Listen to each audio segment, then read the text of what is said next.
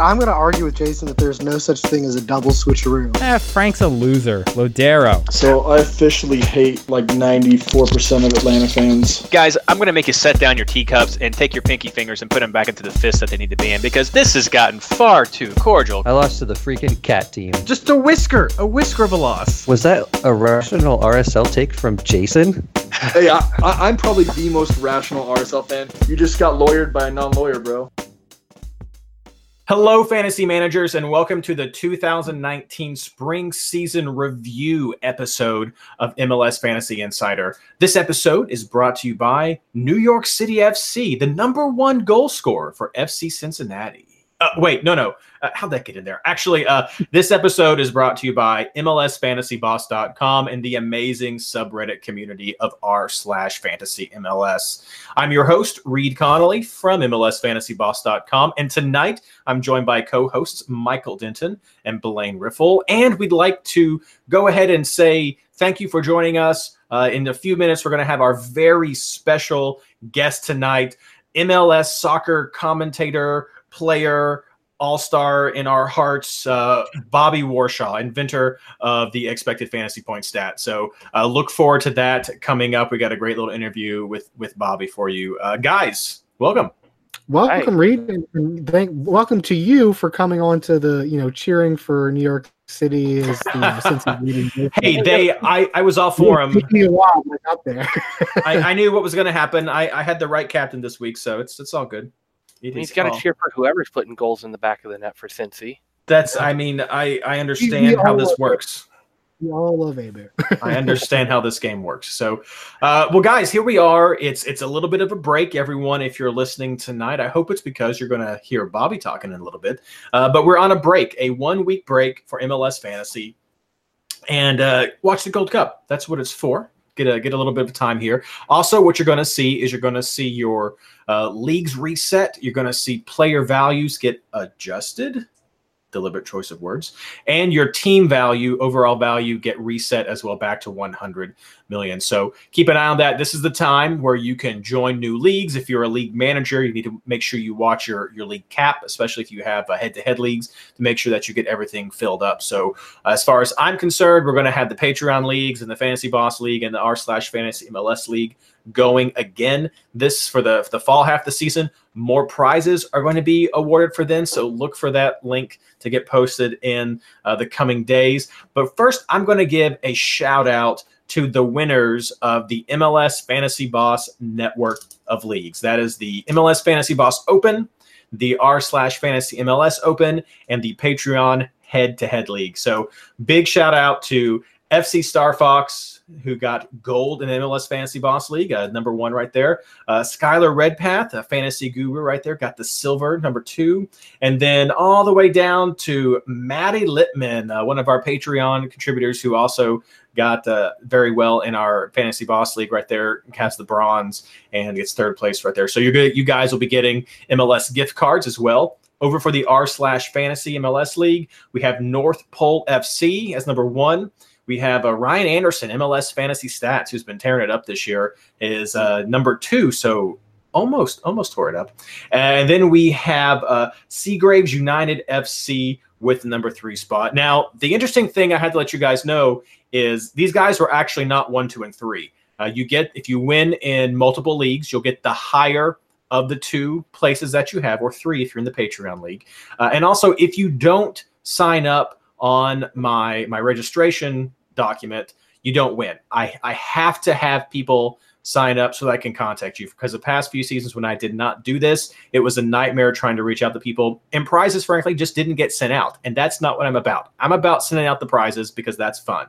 So both of our #3 winners, our third place winners, were the 12th highest scoring players in the league. So if you don't register, I can't give you a prize. It's part of the rules. I posted on Reddit. It's posted at Fantasy Boss. Just do that. It's a quick Google Doc. I don't sell your information. I just want to give you prizes if you win. So do that for the fall season, and it's all going to be great. The last one, the Patreon Head-to-Head League, you guys are going to get some cool swag in addition to your gift cards. We've got River Schoolkill, who's been tearing it up in our head-to-head league right there with #1. And then we got the freaking Printer FC, who's #2. And then finally, we got Flicking Portland, and that is Mark Prinsmetal, and he's been up and down throughout this whole time as well. So it ends up with third. Great competition right there. So congrats, guys, on all the prizes that you've won. I also want to, I know I'm talking a lot, guys. Don't worry, I'll let you talk in just a second. I've been seeing a lot of people on Twitter and Reddit today who have been sending out messages saying, thanks so much for your tips. This is how I finished. I was scoring 32 points per week, and then I found your podcast and your forum, and now I'm getting over 100 per week. And that is awesome. I am so happy to see people sharing this and being excited and doing well and doing better. That's exactly what we're here for. We just like to be able to share what we spend way too much time thinking about and to let people have more fun. And if you're doing better, that's what matters. I mean, really, even if you're not doing better, if you're having fun, that's what we want to help you do. And so I'm so excited to, one, have you guys and gals part of our fantasy community, because that's a huge element of this for me. And I'm also excited that you're doing well. So keep those coming. I love seeing the messages on Twitter, love getting emails about them, love seeing it on Reddit. So keep doing that. I'm trying to like them and retweet them, just to let everybody know. But I feel it's only fair that we share our own successes or failures for this season. So Blaine, do you want to kick us off? How'd you do in the spring season? Yeah, finished with 2 points shy of 1,600 points for the season, which is actually really good on a 15-game week. That's averaging, I guess, over 100 points around, which is pretty outstanding for me. 266 in the overall ranking. Outside of my goal of top 200, I always shoot for top 200, but as I tweeted out today, if you're in the top 500 or even the top 1,000, that's a really big accomplishment considering we've got somewhere around 29,000 players in the game. Not everybody sticks with it, but the communities are bigger and they're growing. And there's so many people we talk to, and only 200 people can be top 200. And I look at some of the other teams, and they had better seasons than I did. And so I applaud them, and I hope we had something to do with that. I always sleep better at night knowing that my advice is why I'm not in the top 200, because everybody else is stealing my tips. But hey, I'm happy with the top 500 finish again. I always will be happy with the top 500. But if you met your goals this year, count it as a win. Mike. So I actually managed to squeak into the top 500 this past week. Which was pretty crazy because I think like 2 weeks out or something, I was still in the, outside the top 1,000, but I had top 100 weeks the last 2 weeks. And so that got me ended up 474. So I'm really happy with that surge to kind of recover some of my dignity after that start that I had was so bad. Because it was looking like the only thing I was going to be able to do this year was, help other people do much better than I did. But I'm glad to do. I'm glad to, because the reason we do this is for the community. Most of us are not going to be able to win prizes. It's the fun of the game and the fun of talking about the game with others. That's why we do it. So, yeah, so I mean, definitely short of my goals of top 200 or 100, but I felt like I got a better grip on what was going on as the season goes on. So fingers crossed for the fall until I find new ways to screw up. As for myself, I had a really great final round, and that helped a lot with my overall rankings after having a rough start to the beginning of the season. It was. For a lot of us, we had a rough start, so that made or break a lot of people this year. I got a little bit over 1,600 points, so that was nice. I finished in the top 200 overall for this season, which is a little bit outside of my goal. I always shoot for the top 100, so I'm a little bummed for that. If I don't make the top 100, it seems like I'm either like in the top 100 or 102. And so it's just like taunting me with that. So a little bit, 192 is where I ended up in the spring season. So not quite where I wanted it, but I did really well in my head-to-heads. And if you listen to the show often, you know that's really where a lot of my focus has turned to. Now I ended up, I was trying so hard. I wanted to come out swinging, and I kind of did. I got second overall in the FC Cincinnati official fantasy league, and I really wanted that one. I wanted that one bad, but it was 17 points. I missed it by 17 points. I would guess technically 18 points. By 18 points, just securing first place in the FC Cincinnati League. And that was great because I was a little bit over 30 behind going into this final round. So that lets you know how strong of a final round 15 that I had was. I was able to make up half of that point score right there. So, but ended up second place there. So that was a little bummed. And even in the r/FC Cincinnati League that I made on Reddit, I ended up second there as well. So always a bridesmaid for me this year, I guess. So yeah, I enjoyed it. I loved the head-to-heads, loved hearing what people said. So thank you so much for that feedback. And I want to point out one more person right now who sent some feedback that was particularly touching to me because it just felt so genuine. I got a message on Reddit in response to one of our question threads from Big Tree as the user on Reddit, who just wanted to give a shout out because of the situations they found themselves in life with their job, that this person really enjoys my cadence, but just the way the show works and listening to us, and it's really helped with how they're interacting with work. And I'm hoping made it a little bit better just from listening to us in the show. And so, man, I just wanted to let you know that that really touched me, and I'm happy that that unintended way has been able to help you. I don't know what I'm doing. He did mention cadence, and so if I'm not sounding like normal, it's because it's in my head now. But I just want to know. I mean, that seems so genuine and so raw and so personal. I'm sorry if calling you out like that has made that weird. But I just really want to acknowledge you that thanks. I'm glad that you've been able to get that, and thank you so much for listening to the show. So. Okay, sappy. That was sappy. Let's get this thing mixed up. Okay, we've got Bobby Warshaw here right now just to talk to us about just fantasy stuff in general, as a player, as a pundit, as all the cool stuff that's going on right there. So I hope you guys enjoy Bobby Warshaw. All right, and now we have Bobby Warshaw here with us. Bobby, we are so excited to have you on the show. You've actually been one of the #1 guests that have been requested over the past couple of years with us. So stoked. We're stoked to have you. Yeah, I mean, people are like, forget that Ben Bear guy. We don't want to talk to him. So we sent you some questions ahead of time just to kind of preview. We'll go through as many of these things as we can. Thanks to everyone on Reddit and Twitter who sent in ideas. We're hoping to just have a fun chat with Bobby. It's a break right now with fantasy, so I hope you're watching the Women's World Cup and the Gold Cup and everything that's going on right now. But we're still here to talk about fantasy. And first, Bobby, I know you've been with the crew over there for about 1.5 years now. Who was the first person that asked you to get involved with this whole fantasy side, and what was your initial reaction to that? Well, Ben wanted to do a show about it, and that was just tossed around, and he asked Matt first, and I asked them if I could join, because I like fantasy sports. You know, I think fantasy are just fun. They make sports more fun. I think on a larger scale, gambling makes sports more fun. I'm not a sports gambler, but I get it. Mm-hmm. And I guess to be like just kind of completely upfront about it, I wanted in early on anything to do with gambling. You know, I don't know if that's the answer you expected. I don't know if that's a weird answer to give, but I was like, this is it. This is coming to all sports.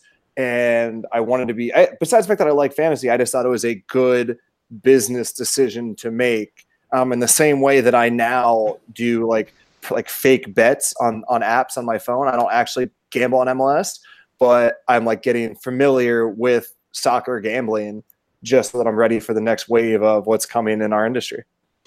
I think that's a perfectly fine answer. We had a lot of people who wanted us. We had the survey that just came out, and people were asking to add stuff about gambling. So it's definitely, I think, where we're all moving. What is your fantasy background? What else have you dabbled in besides just soccer? All of them, like every other, like American suburban kid. I did all fantasy games. My friends from high school, we had 15 straight years of fantasy baseball. And I know that because my team name was the same, and now just add the Roman numeral to it. But from freshman year until last year, like the people, my good friends from high school, we had lunch together every day for 4 years, and through college and now our adult lives, we had this league. First time we didn't do it, just because, you know, half of us didn't play close enough attention. And like we found that we still talked, so we didn't have to. But yeah, football, basketball, I did a couple years of hockey. I've done most fantasy leagues at this point. But we'll follow up on that one in a second. But first, I want to talk more about the Fantasy United FC show that you guys have. I was hoping that maybe you could pull back the curtain a little bit and give us just some behind the scenes about how you guys prep for this, and like if you guys prep for this, and why does everybody hate your idea of expected fantasy points so much? Oh, there's a lot of answers to that. How do we prep for it? It is mostly at this point. So we just know generally the format, and we've toyed with different formats. I mean, the hard part is because it's a new show, because it's a show that we pitched and it didn't come through the regular process, we don't have a ton of resources. I mean, the fact that we have mics in the setup this year was a step up from just having the producer hold a mic. But we tried the smarter dumb. Anyway, we toyed with different ideas. We decided this one was the most sustainable. It was the best flow of just doing the gap games, the who do you like, who do you dislike, maybe shutout rankings at the end, talk about who your captain. I probably should have got differential picks in more, but I just never found a good flow for it. And I would just slack both Matt and Ben every day when we were doing the show, every Tuesday, and say, remember your picks. Because if you watch the show regularly, you notice that half the times they would just read off their damn team. And every week I would say, no, guys, that's not good content. Like, bring 2 names, 2 yeses, 2 nos, your gap rankings, keep it simple. Don't just read off your computer. So the prepping was largely me getting on Slack and yelling at them to do it right, and the show ending and me yelling at them again for not doing it. Maybe you guys didn't notice, but you feel that thing too? I feel justified in everything I do right now. That makes me feel really good. Matt and Ben are good, so like a lot of times it still turned out great. I generally like shows to be more refined than Matt. Matt is truly like Charles Barkley. Just put me on air and let me talk about soccer. And I believe that there's different variations within the show that make it better. Like at some points, you do just need a legit, quick, succinct answer. You do need direct answers. And that's not the way Matt works. And it comes off great. I really like the content he does. But in this show, I always push for them to say, like, literally look at the camera and sell your picks a little bit more. Was that a hard pitch to the producers to get that fantasy content? Did they push back at it at first, or was it easy once you got the format down? Ben is the one that got it greenlit. So I actually don't know the answer to that. Okay. And then from there, I mean, we are the producers, right? There's somebody that turns on the camera, that's someone that makes sure the sound is right. But we plan it. We are the ones who carry out most of it. There's no strange person in the background. Mike, this was your idea for this third question, so I'll let you ask this one. Yeah, I mean, you're the first player I think we've had on the show, or at least for a while. I think we had Quincy Amarikwa a few years ago, if I remember right. Yeah. So I was curious how your time as a player kind of helped or has hurt you in making picks. Obviously, you have a pretty extensive fantasy background, but how did your time as a player kind of change your perspective on fantasy in general? When I thought about this, potentially answering this question, I don't think it did at all. If anything, I would say that I understand the value of confidence or lack of confidence, especially for attackers. But the funny thing about that is my biggest weakness in this game is I get too attached to players, that I don't detach and just think about the logical picks. I am invested in human beings. So it should help me more than it does, but I don't think I gain any advantage from it.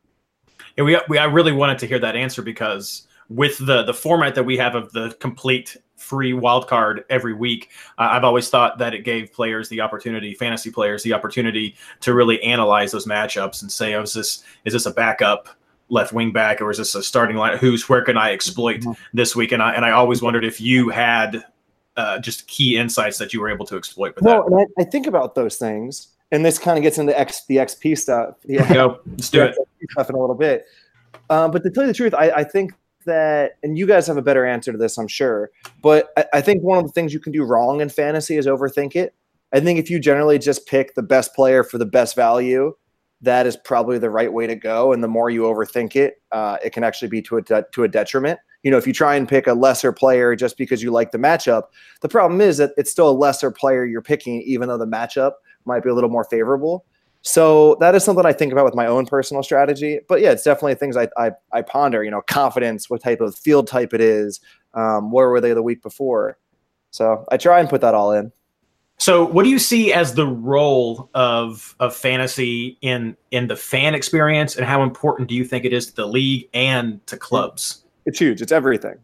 I don't know if it's everything, but it's gigantic because too often, and even as a player, I got trapped in this. We think about it's all about what happens on the field. It's all about the quality of the game, but it's not. I mean, sports are a drama. They're an entertainment product, and it's everything that goes into it. And every single way that you can make that drama more compelling, that you can build that entertainment product, the better. And for better or for worse, fantasy and gambling are a big part of that. And if you can make people feel invested, it is a big, big part of that. If you look at the NFL, I mean, how many people truly love watching football, and how many people watch because it's either the conversation piece around their friends and their offices, and how many people watch just because they're invested with their fantasy game or whatever gambling they're doing. It's a huge number. They use those auxiliary things to bring people into the league, which we haven't done. I mean, do you guys have friends, I guess, friends who didn't play fantasy before you got them into it, who were playing fantasy and watch soccer because of fantasy? Or do you have friends who watch soccer and spend money on soccer because of gambling?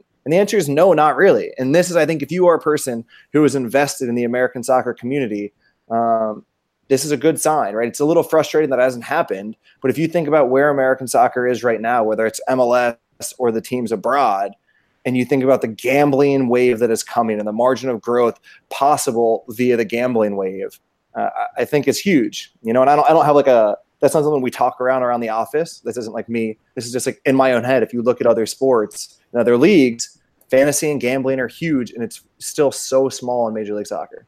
So we're got a little softball question here. Fun one.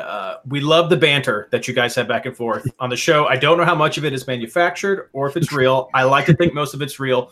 But what's it like having to carry all that ETR dead weight with Ben and Weeby in that? Literally almost nothing we do is manufactured. If it were up to me, I would actually probably plan things much more than everyone else wants to, but that's just my own personal personality. Here's, you know what's actually funny about Ben, which people don't get? Ben is the Baron T guy, right? Ben is way, way, way softer on air than he is in real life. Like, do you guys know that? I mean, if I could show you the things he says in our chats, you guys would be like, yeah, this is good. I'm like, Ben, lean into that. He's almost nervous about it. Ben, lean into being that guy on the Fantasy United show. Like I give him the Ben Bear Trash segment because Ben, lean into it, right? It's really, you're a really compelling person when you just give like your cantankerous Ben Bear, you know, personality. So I almost wish like Ben did more of it, dude. Like don't worry so much about being smart. Like just be you, and it is really fun to listen to. I love that. I know I got to meet Andrew at the first FC Cincinnati game, and he sort of said the same thing, how he's embraced that sort of slacker, can't get his team set sort of persona, because it does help to cause banter and get people going back and forth. And that's infuriating. No. That Weeby not doing his team, I beat him, so it's fine, but it actually is annoying. It's like, this is your job, do your job. We kind of get that. No, we kind of get that. We don't know why an intern can't at least do it. But if you want to help us, what we've started doing to shame Weeby is we are naming our last place player trophy, whatever. Right. It's not Taco, it's the Weeby. So if you guys want to run with that too, last place is the Weeby, and it may always be him. We will undoubtedly do that. 100% behind that. So you mentioned some players before. How do players feel about fantasy? I know Quincy used to do it really up big with Chicago about beating Quincy, but especially in this time of social media where you can just at Paxton Pomacall or something, like, do players talk about it? Do they play? Do they care? Do they like it? They didn't for any of the locker rooms that I was ever in. Whether they do now, I would be surprised. I doubt that they do, but it wasn't happening when I was around it, and the players I talk to now don't ever talk about it. That's phase 2, I guess. We'll have to. The auxiliary to that is players in general just aren't that into soccer. They are a little bit more so than they used to be. But if you go back and ask soccer players the last 15 years how much soccer they watched or read about, it was depressingly low number. It's like the dirty little secret of professional athletes. That it's like like anything else, once it becomes your livelihood, you know, the passion is taken away a little bit, and you want to escape from it when you're not just directly doing it. That makes sense. That makes sense. And then other people write books. So yeah, right. I guess so. Losers. It's okay. No, it's okay. So we're going to have a little bit of actual game mechanic questions. I know people want to hear a lot more of this in depth. What do you think about the game? But I mean, we're going to talk about that next and not put you on the spot too much for some of these things. So everyone has suggestions about what they think will make the game better. And Ben's not a very fun guy. He likes to make these little we had great grand ideas for things to change to make it really fun, but he just wanted small little changes. What's one change that you have already or think you might want to pitch for next year? Okay, can I get you guys to quickly go through yours first? Because I missed the episode when you guys did that. So if that's it, can you give me your first ones and I'll tell you if your ideas suck or not before I give you my idea? I think that's fair. Oh, yeah. Totally fair. Oh, we got plenty of terrible ideas. Yeah, give me your one of one. ours was to have a multiplier for away points, so that way you would increase the odds of picking away players. I veto. Yeah. Blaine. Another really recent one we've had is to get rid of the budget changes based on player performance and just make it a static number week by week.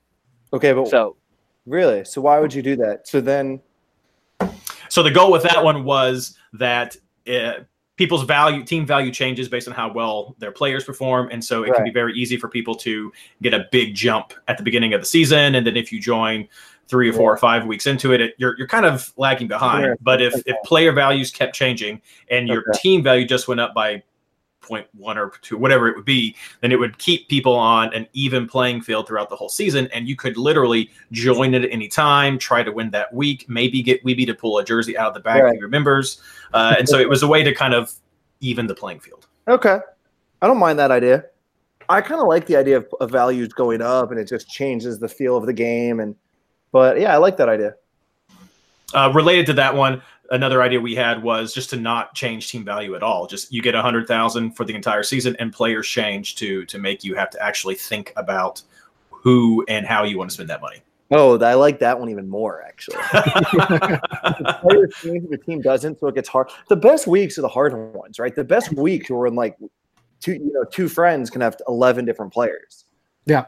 So the more you can drive that, the better it is to me. The most common feedback that a lot of, at least in the hardcore side, that we hear are that people don't want wild cards every week. They just want limited transfers, or they do or they don't like the rolling lockouts, that they do or they don't like the switcheroos. So that is the best part of the game. Is it great that we help pioneer all that? So that's all. For good or for ill, that's on us. It's just unique. It provides a reason to. It's just unique and different. It's like different than all these fantasy games. I do think the one rule change I would do is you can't every team gets one specific player, and you could do it by week. I would probably do it at the beginning of the season. So if we have our league of 10, and I know there's a lot of people, mostly MLS Fantasy is big leagues, Extra Time or Fantasy Boss and ones like that. But if you have your league with your friends, you could set it up that each team only one team could have Lardero, only one team could have Vela, only one team could have Joseph. So at least is a little bit of like individual ownership to the players. Kind of like a faux draft sort of system. Correct. And it's fine. It doesn't have to be a draft. It can just be whoever, because obviously if you take Vela, then you have to spend that 13 million every single week. So I don't know who the best option would be, Maxi, maybe, or you get the idea. So I do wish there was a little bit of ownership. Would you like to see a draft version to fantasy? I know that's been kicked around as fans as part of Has Ben not addressed this? Why this doesn't happen? Not directly, no. Okay, and I won't address why it doesn't happen. That's fine. We will jot that down. We'll get him on after the fall and put his feet to the fire. Like, talk to us about draft. Yeah, we get it. I mean, and we get that it's still there's a lot of player-based building right now too. I mean, it's more important to get people in and into the game before we start looking at crazy changes and things. And at least that's why I think I would love to see more done on the team side. And I know a while back, Houston used to call out the winner of their fantasy league each week, and they would do something special like bring them to the back and get a meet a player or something. And I wish more teams did that to help build from that sort of grassroots support. So for people who don't know, if you've forgotten, we're going to have a price change adjustment, a tweak. It's not a reset. It's not a reset, just a little tweak that's coming. And that's always controversial with what Ben seems to deem needs to be done. How does that work in the back end? Does he get feedback from you all? Does he just basically say, this is it, this is where we're going, and done? He asks for feedback, and I would say most of them we agree with. He sends it to Matt, myself, a couple other people within it. And I would say we mostly agree with what he does. The annoying part is the positions, right? Like it's not necessarily the values as much as when Bastian Schweinsteiger is listed as a midfield and ends up playing defender for 15 games. But I don't have a huge gripe with even the value. Even if you disagree with value, that's still fun. Then take that guy, right? Like take your advantage. So I'm not someone who gets upset about the values that Ben sets. Love it.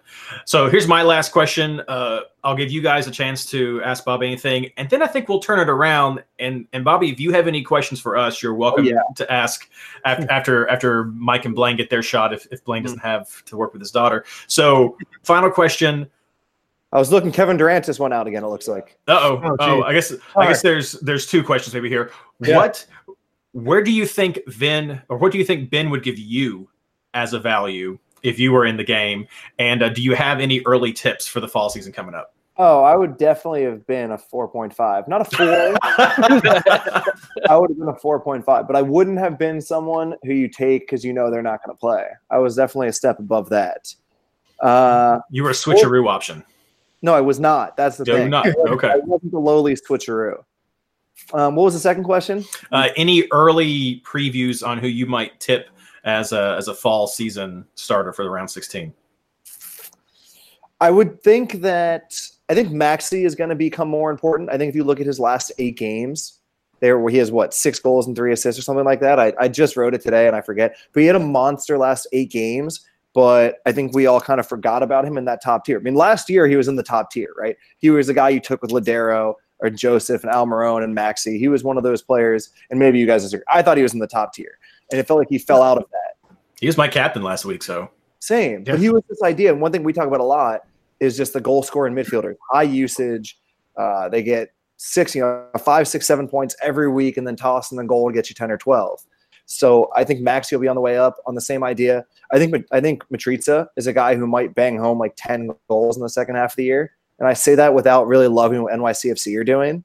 But I think Matrica and Katai are players that I'll probably bet on for the first 2 or 3 weeks. Players who, when you watch them, they exceed what they do in the stats, and you hope that the stats catch up to that.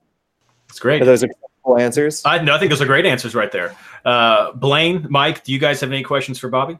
Yeah, I'll throw one. One of the players you didn't mention was Carlos Vela, who's obviously dominated fantasy, where you pretty much have to have him every week. You had posted on Twitter, maybe last week or 2 weeks ago, that Vela made fantasy boring. So I was going to let you go more into that and say what you think about that. It just goes back to what I said before, where fantasy is more fun when there's more differentiation, right? There's some weeks when everyone had Vela, everyone had Quintero, everyone had not Joseph this year, everyone had Ladero or 3. Anyway, there are times when you have 6, 7 of the players. Whoever else from LAFC. Yeah, of course. And then Robles in goal or Melia in goal, and it's just the more variation is fun. And I think the fact that everyone captained Vela for 7 of the 15 weeks. Wasn't that fun. It's not his fault, but it takes a little bit of the fun out of it, Follow up to that really quick. What price point do you think would be fair for Vela in order to prevent that? Oh, that's an awesome question, because that's what you could do, right? You could set his value at 15, which really makes you think about it. I don't have a good answer to that. That's a really good one. I'm gonna toss it around in our Slack, our work Slack tomorrow.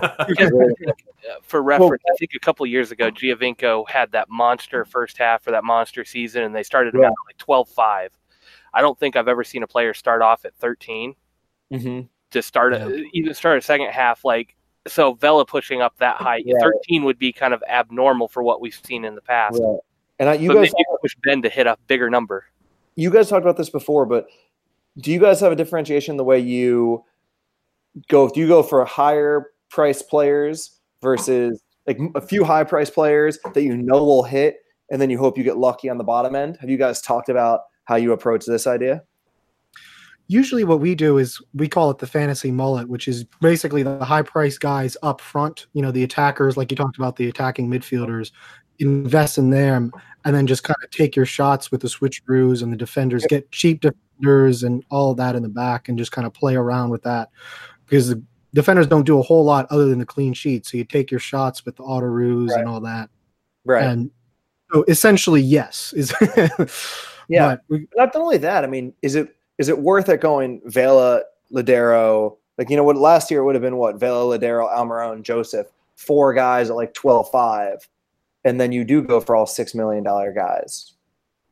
Yeah, I think that's a conversation that any manager should consider every week, because do you want to drop all that? Do you want to drop 15 million into Vela, or could you grab K for 9 and then grab a defender that has a great shot at that? I think those are always great conversations, and most of the time I think people are leaning toward Vela because they're hoping to get that brace or that hat trick and maybe an assist, and then hit that with the captain.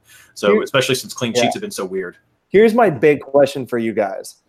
One thing I try and talk about in Fantasy United is just the way emotion and like general enjoyment of the game plays into it. Because I think this is what hurts me. And I have just certain things that they ruin my day when they happen to me in fantasy, right? My big one is if I have a double week player who doesn't start 2 games. Like, you can logically tell me that a player playing 100, 90 and then coming on for 30 makes more sense than another guy starting both. And I'm like, no, I don't want that. That is less fun for me. And I will like sacrifice the expected points in order to have that enjoyment. Another one is like a guy like Mark Anthony Kaye. When there are players who are on the up, like Mark Anthony Kaye, who's had a monster first half of the year, and I bet on them to keep going, and then they regress. And I'm like, of course they regress, because they were never this good in their career, and they were always going to regress back to their mean. Like, why did you get sucked in by like a good 3 weeks? Those are the 2 things that I try and avoid, even at the detriment of potential points. Like, what are the things that emotionally you guys can't tolerate? I think for me, it's jumping on an early bandwagon. That's what kills me. Like Wando was one. Like he gets his awesome record-breaking game, and I'm like, no, it's a fluke, guys. It's like he's great. He might get a few more. It's not going to happen. And then he gets braced, and I'm like, oh, okay, I get it. But I mean, and then he gets another one. So that's what kind of annoys me is when I see a guy, and I'm like, dang it, I should have. He was so cheap. If I just that always frustrates me. Or I have the problem of just being a tinkerer, and that I'll just keep modifying up into the end. And so it really drives me nuts when I see a guy go crazy, and I think that was literally the last transfer I just made. Yeah. But it's fun, man. Like it is. It's worth it to you to have the fun of tinkering to not sacrifice the points, but it's worth it for you to do more transfers. And I get you. I think all those things you said are also frustrations. The double game week is a killer, and something that's pretty unique to the MLS game, and impacts so much of our choices and where you put your money and your value. And that's all fun. And for me, that's become more fun in the head-to-head leagues, because that's where I get the banter. That's where I can make my trades to try to maybe outsmart a player. And I'm not as concerned with the overalls anymore. It's all about the head-to-heads for me now. I hate head-to-head. There's nothing worse than losing like 4 straight head-to-heads. There's nothing worse than being, and this is what was happening in one of the leagues this year, where I was like 3rd in total points, and I was like 0-7. Like, I hate all of you. This is so stupid. Anyway, that sounds like our experts league. That's what that sounds like right there. Yeah. Anyway, so I personally don't like head-to-head. It is rough. I'm trying to see exactly where you place. I guess now would be a really bad time to point out that you went 0-3 against the MLSFI crew this year. I'm sure I did. You finished better than all of us in the standings. Yes. You went 0-3 versus us. That's what I'm saying, guys. I just personally do not enjoy head-to-head. Somebody talks crap to me on head-to-head, and I hate them. The great equalizer. The great equalizer. That's what we did. I did a lot of that. Not that you will banter towards Bobby on Twitter. Well, that's all that I have. I mean, if there's anything else you want to ask us, you're welcome to, or anything else that you'd like to talk about tonight that we haven't touched on about the fantasy, or any breaking news you want to give us, anything like that? No, I got nothing except you guys, keep doing the good work. I see the tweets. I tune into the show every now and then to get a feel of what you guys are talking about. So thanks for having me on, and keep it up, because it's really important stuff. We appreciate it. Thank you so much. Thanks, Bobby. Thanks for coming out. All right. Well, that was our interview with Bobby Warshaw. I hope everybody enjoyed that. Mike, Blaine, I mean, I think that was great. Ben's got got a high bar now to live up to the next time he comes back. Yeah. Oh, yeah. Throwing questions out at us, instantly willing to shoot down our ideas where Ben's just like, oh, that's interesting. I'll think about it. No, in the background. I mean, maybe we should just go for Doyle next and just be like, okay, let's do this. No, I thought that was a great interview. I hope you guys got some stuff. We didn't ask a lot of the nitty gritty fantasy questions because we got to understand. I mean, Bobby's official, Ben's official. There's stuff that goes on that they just can't talk about because there's official things and contracts and stuff. So I mean, we're not going to hold people's feet to the fire. Sorry if you think that messes up our journalistic integrity, but I mean, it's great to have him on the show, and we don't want to do that. So, but that's what we're going to do right now. We're going to talk about that stuff. So, so guys, this is the mid the spring season, and there were a few changes, just a couple of changes this year. How has that worked for you guys as players, just with your overall satisfaction? Blaine. So, first off, I want to say 3 players per team was kind of interesting through some of the double game weeks, but here these last few weeks, the 3 players per team was really hard to determine. You've got a few good games. I loved it. Loved it. Yes. Loved it. Yeah. Like some of those double game weeks, it was like, okay, I'm taking Vela, I'm taking K, I'm taking a defender, usually Beta Shore, whatever. There were some of those moments in the double game weeks where we saw, okay, everybody's going to have the same 3. But here at the end, we have Philly playing hot right now. Defense looks pretty good. A couple of prominent midfielders, maybe an unknown attacker or forward that didn't have a price or as high of a value that you can bring in. There were a couple of times it's like, oh, my usual 2 attackers, 2 defenders doesn't work here. Do I load up on defense? I think Atlanta did that to us a couple of times where we loaded up on attackers, or you take Pity thinking he's going to have a good week and he gets you a 12. But your defenders get you a double clean sheet, and everybody who decided we'll go 2 defenders and Joseph just cleaned house on you. I mean, that 3 per team was a huge boost to the differential picks and just breaking up the cookie cutter teams or the template teams. And just we saw a lot more varied strategies, knowing when to go offense, when to go defense with the team, who to avoid, who is safe, who are the safe picks. I saw a lot of really good changes to the leagues and a lot of different picks all around from guys that I used to pick pretty similar to on the regular basis. I didn't check Jay's teams as much this year because he's not on the show all the time, but he and I used to have a lot of the same picks, and I know that broke up when we went head to head. And then Jessup, who's one of our Patreons, he and I also have shared a lot of picks throughout the years.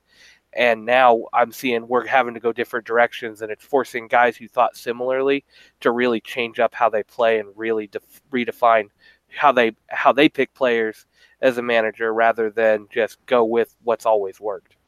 Mike. Yeah, I mean, I was kind of skeptical that it was going to do a whole lot. Like most things in the beginning of the year, I was wrong. Definitely, like even just looking at our, MLSFI head-to-head league, I thought the scores were a lot more varied this year. Among active players, it's not just like, oh, well, this guy's not playing, so that's why his score is lower. I mean, you could have a whole wide variety, and people were making picks, and you could see like, oh, that's a good faith pick. There's a reason to do that, but it just didn't work out. So it definitely increased the team variance, which was the goal. And I think you kind of see that in the comments. I don't think you see a whole lot of more commenting about cookie cutter teams. I know Bobby just talked about Vela and picking Vela is boring and that's no fun. If we have more variety, I think that makes for more interesting matchups. I felt like this past week, even with all the craziness of the international break, was really fun because which defender were you going to go with, and who, whether Captain Maxi or Pozuelo made a big difference. So there was a lot more variations that made the game more fun. So I think it's definitely a big win. Yeah, you guys nailed it. I feel the same way about the 3 players. I was not skeptical from it from day one. I knew I was going to like this, and I was right. It made you make those hard decisions. Did you want to go multiples in the back? Did you want to go all in? I was making that choice that going through that thought process all season.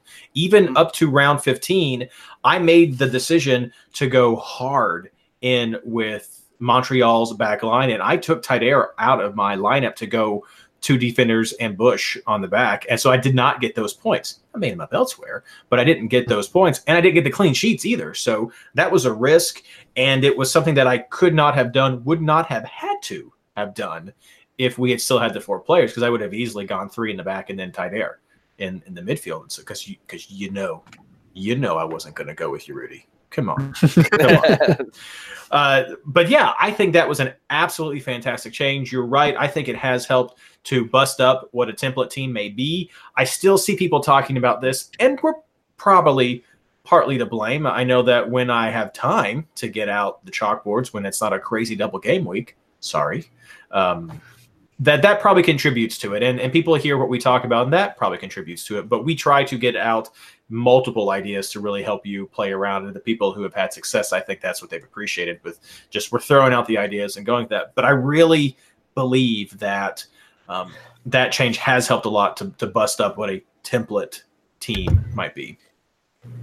Let's talk price changes, because that was the two significant changes this season was the player price adjustment system. Mike, kick us off with this one. Yeah, I think it worked fine. I mean, like at the end of the season, I don't think you have anyone that's like super crazy off. I mean, even like where Vela, I don't even remember where Vela ended up, but maybe he should be more. But to me, the bigger issue is the budget and that increasing, and we talked a little bit about that with Bobby. But as far as like the actual player prices, I don't think you saw. I think it worked better than last year. Blaine? Yeah, the price correction system seemed to work really well. I mean, Wando bottomed out so bad that a 4-goal game couldn't bring him a price rise, because I guess we found out partway through the season, oh yeah, their game score price bottoms out at 4. Their actual value can bottom out 0, whatever. I mean, they can go under 4.0. The system will just never list them for that. And so it took him a game after the 4-goal game to come back, but he started to rise really quick after that with a goal a game. And so the system is working as intended. Wando was not a starter, was not scoring goals, was not getting consistent minutes, so he bottomed out. And as soon as he started being a viable factor where you could kind of rely on him to give you something, his price started coming back up. I think he's going to end up for the first half around a 6.0. I know that I don't think they've put adjustments in for this week yet, this last game, but that's 4 games with a goal. He's going to end up somewhere between, I think, 6 and 6.5, which is probably fair. And if he keeps it up in the second half, expect his price to skyrocket. So and we saw that throughout the season with a lot of different players. Martinez and Pitti, but both just, they kind of dropped off early, but they've corrected to about fair now for the production we're getting for them. And so just a few examples, but I can't say enough good things about how that part of the system is working. The players all seem to be accurate.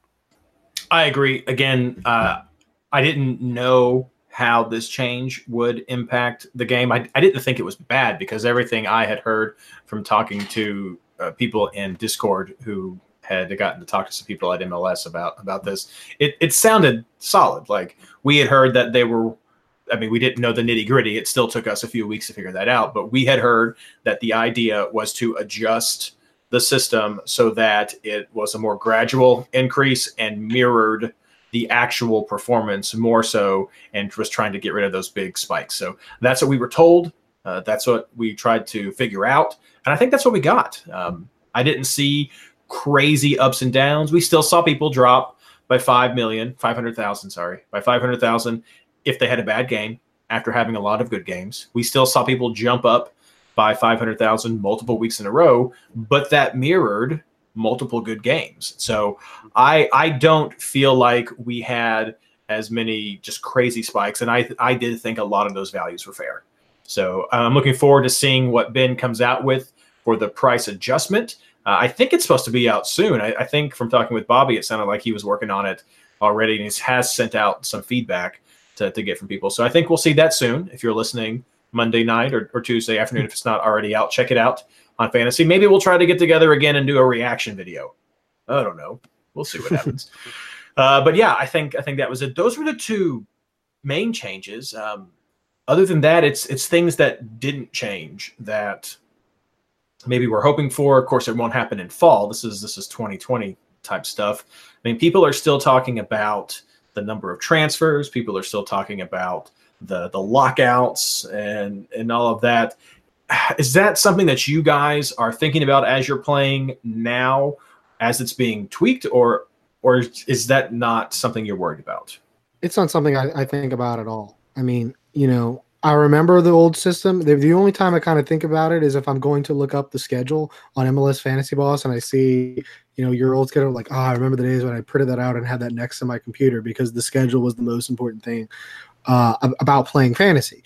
As far as like right now, like it doesn't, to me, it's about the difference is when you spend your time. You can invest as much into this game as you want or not. In the older system, which is I think similar to the FPL system, which I mean, you kind of touched on it. We get like a message like once a week, like MLS should just become like FPL, and like I'll talk about like why that shouldn't happen in a little bit. But you in FPL right now, you're spending your time in the planning phase, trying to map over multiple weeks, trying to anticipate. In this current MLS, it's really about analyzing the different matches, analyzing those small differential players in the weird matchups, analyze the double game week teams. I mean, how many, I think once or twice, like Vancouver had a double game week. So we looked through, I would spend time looking through Vancouver's players to try to figure out, are there any diamonds in the rough there? Is there anyone who, is there any indication in these past scores that they might have a good game coming up? And then there's the additional time on the weekend, just kind of double checking and switcheroos. Now, I mean, I didn't finish in the top 200, but I also didn't spend a whole lot of time on my weekends, checking lineups, doing a whole lot of, switcheroos and stuff like that. Did that hurt me a little bit? I'm sure it did, but I got my enjoyment out of the game, and like, there is no way that someone who is going to fantasy games should reward people who spend more time in the game rather than less. There's no fantasy game in the world that you're going to get by spending less and still succeed and still, win overall prizes and stuff like that. So as far as like, did I think about, the old system? Not really, because I mean, and we've talked about this before. I've done so much with the injuries. I don't miss having to keep up to date on injuries to try to guess and make a prediction for 2 to 3 weeks out. I mean, how many times do we talk about, well, Keane came off, with 10 minutes left. Do we think he just got rotated, or is there a possible injury? I don't know. Let me ask the LA Galaxy guys. Oh, they tell me no. I make my decision. Then, oh, yeah, he's injured. He's out 3 weeks. That's MLS does not have consistent injury reporting. There's almost no beat writers for MLS teams at this point anymore. I can probably count the ones that are still left on one hand. That's the reality of the sport we're in. That's not something that Ben Bear can change with a rule change. And that's kind of my larger point. If you saw me on Reddit today, you kind of saw a little bit of this frustration. Like, there are some things that a rule change cannot fix. Ben Bear, regardless of what he did, if I was Ben Bear and made all the perfect rule changes, you would still not change some things. You're going to have massive drop-offs. Maybe MLS could do something about that by promoting it more, having it more of a big part of extra time, broadcasts, whatever. But every fantasy game has massive drop-offs after the first few weeks. MLS has double game weeks. MLS has buys. Mapping it onto the FPL system doesn't make sense because FPL is based on a system where you pretty much have every team play every week for 38 weeks. And then there's like 1 or 2 double game weeks, and it's a huge deal. And like they've based their chips or tokens or whatever it is they're called and wild cards around trying to maximize those particular weeks based off who makes the FA Cup, and like when those games get rearranged. It's very, whereas we're talking more about double game weeks and stuff like that. So every league is going to have its idiosyncrasies. and every league needs to match up its rules to kind of best allow.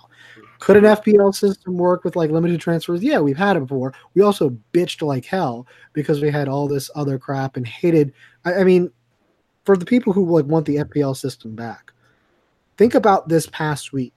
You would have had to predict all those international call-ups, and you would have had to predict them like 4 weeks in advance because you had a double game week right before that. So unless you were going to use your wild card that week, or just take like a massive amounts of hits, or just slough it off, everything would have been funneling into making points for this week. And you still had guys like Salinas not show up. Right. Yep. You still have guys like Salinas. You have like kind of random call-ups. Like, for instance, Jonathan Lewis. Like, that would have been the perfect example because we all would have picked Jonathan Lewis because he was super cheap and he didn't get called up for camp. And then the weekend before, because there was an injury to Leggett, all of a sudden Jonathan Lewis gets into camp. Boom.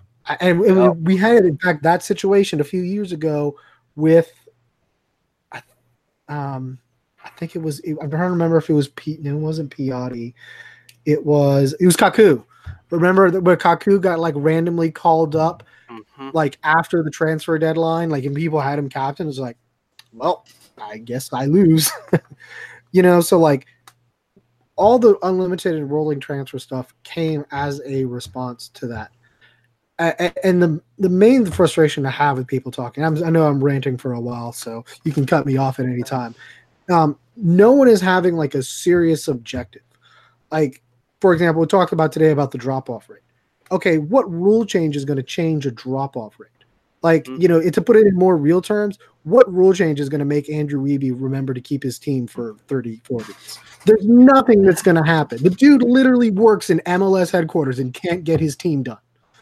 Like, there's nothing that's going to happen for a lot of those people. So, like, just because, like, this is a problem for MLS doesn't mean a rule change is going to fix it.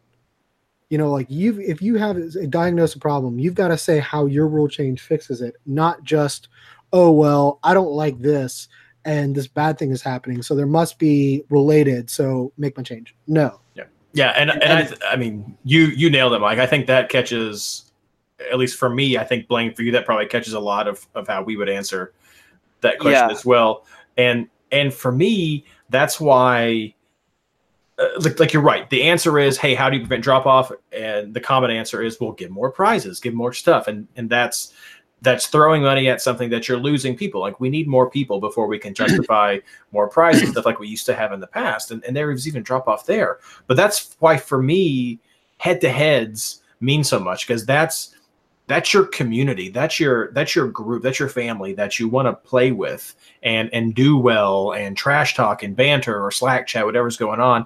That's where that fun is. And I would love to see more emphasis on that, like highlighting those leagues that like have a lot of participation, highlighting clubs that are doing well, highlighting the top players from each of the official leagues, things like that. I think to put the spotlight more on the people playing and to encourage, and I know I say this all the time, to encourage clubs to do more with the game. It's like grassroots fandom, in my opinion, on how a team can take a package that MLS has already wrapped up. Like, literally, you get one guy to go over to the leagues, see who got first place, and you're like, great, Travis Luscombe, you're the best Houston player this week.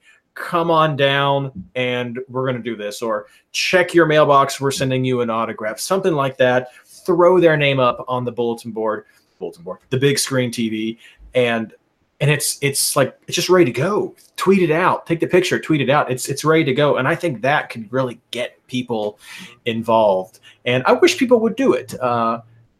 We even had a great idea in one of our chats today about having a Champions League between like the winners of the club league. Yeah. And that would be an easy thing for clubs to be like, hey, this guy's representing New York City in the MLS Fantasy, Champions League. Maybe throw in a little extra winner. You could have like interviews to kind of give like some extra content other than just kind of like having to do more picks as far as content. Teams could do it. I mean, they pretty much do that with FIFA. I mean, I saw so many posts about New York City's guy who went to like the Champions League. Yeah, with the video game. Yeah, I mean, I literally reached out to American Outlaw chapters last season, and I was like, "Hey, wouldn't it be cool if we had like people representing their AO chapters to play in a big fantasy league?" And no joke, literally their responses I got were, "That's not what we're about. We're about the national team." You should be watching YouTube right now because I'm like serious side eye. Yeah, serious wide eye, which is why your national team looks the way it is. Not this show, not this show. Blaine, you had something to say. Yeah, I was just gonna say, to piggyback on Mike's, I'll never forget this because I got a buddy, Tyler, who was picked out of a select group of about 24 people, or one of 24 people selected to play in a private fantasy league with, I can't remember whether it was Doyle or Weeby or Borg or somebody, but it was international fans only. They were MLS fans who were living overseas at the time. He was a foreign exchange student from Germany. I think he got picked up as the German representation on there. But he was invited to play in this private league with an MLS staffer or two because of where he was living at the time. And he was competing against other guys who were all over the world and just tuning in different time zones and couldn't watch all the games and doing that. It was one of the coolest things. And they ran a piece on it every couple of weeks on the website, just how the league was doing, given league updates. They interviewed some of the players that were over there, asked some questions. I mean, it was just one of the coolest interactive things I've seen MLS do. And at the time, that was probably the most fan interactive thing I'd seen the website itself do outside of the teams. And more of that. I mean, that's just one of those huge things that the league did, but more of that this way. I joined a Facebook community a while back where I was kind of the outsider. I wasn't the most well-liked in that group because of a reputation I had from another group. And, me being a Kansas City fan, joining a Cascadia-heavy group did not go over well, and I proceeded to join their fantasy league and finished second or third that first season. And that league's morphed and changed a little bit, but that's probably my favorite head-to-head league to play in because I've gotten to know that community, and I always hope everybody improves. I finished fourth this year. That's awesome for me. I mean, I don't mind losing to guys who are getting better. One of those guys was, I think, a top 200 player, maybe a top 100 player this year. I mean, that's what it's about. And I'm rambling a little bit now, but it's just a community you can build in those head-to-heads, and the community you can build outside of just the website. That there's a lot of good to happen. I've got friends this way, people that I know can talk to on Facebook is where we communicate a lot of our stuff and trash talk. But it's people I would never have met any other way than playing this fantasy game with them. Great stuff, great communities. I think that's what we're stressing a lot right now.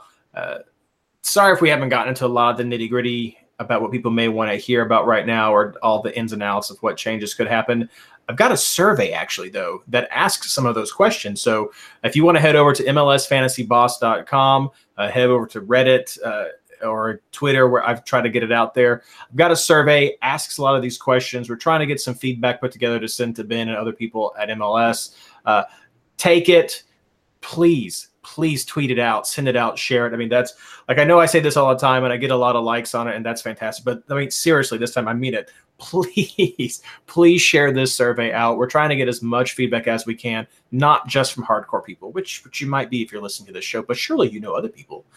Send it out, though. Try to get people to post it on Reddit, get feedback. We really want to have a lot of constructive feedback for Ben and all the guys to consider next year. I'll try to get some more. I will get another survey for fall that's a bit more comprehensive. I may split it up into sort of general reactions and then specific ideas for rules, so it's not as overwhelming. The first section of the surveys has some required questions, mostly demographic stuff to help with filtering. After that, it's all optional, so you can do as much or as little as you want. That's all that we have for tonight, unless you guys have a burning issue you want to talk about. I know we had that great interview with Bobby, so I don't want to keep people too long on their morning commute. Yes? No? Nothing? All right. Well, thank you, everyone. I will say one thing. It just makes me sad whenever I do see people who are leaving, the fantasy community, because it's, they want the FPL model. And it does suck. But you know what? Like, if the game's not fun, like it's not going to be fun. You know, I'm sad that you're leaving the community, and that's why I stay. Like, I don't care if it's unlimited transfers or not. I just enjoy talking about whatever the game is going to be. And to me, like, as much as I love arguing about the rules, I would rather be here playing it. But if you don't get enjoyment, like, life's too short, you know, go on your way. Nothing but, you know, love, and we'll miss you, you know. But I don't think that one person leaving should change it. You know, we don't have access to the demographics. That's one of the reasons why we're doing the survey, to kind of get a better understanding of what people want, because just one person yelling at us on Twitter and Reddit doesn't really tell us everything. You know, so answer that survey. We'll kind of get a better idea of where the community stands. Yeah, and I'm not trying to make anybody feel bad. So if anybody feels like this is a personal attack, that's not what it is. I'm just like Mike. I'm sorry when people leave. I understand the frustrations people have.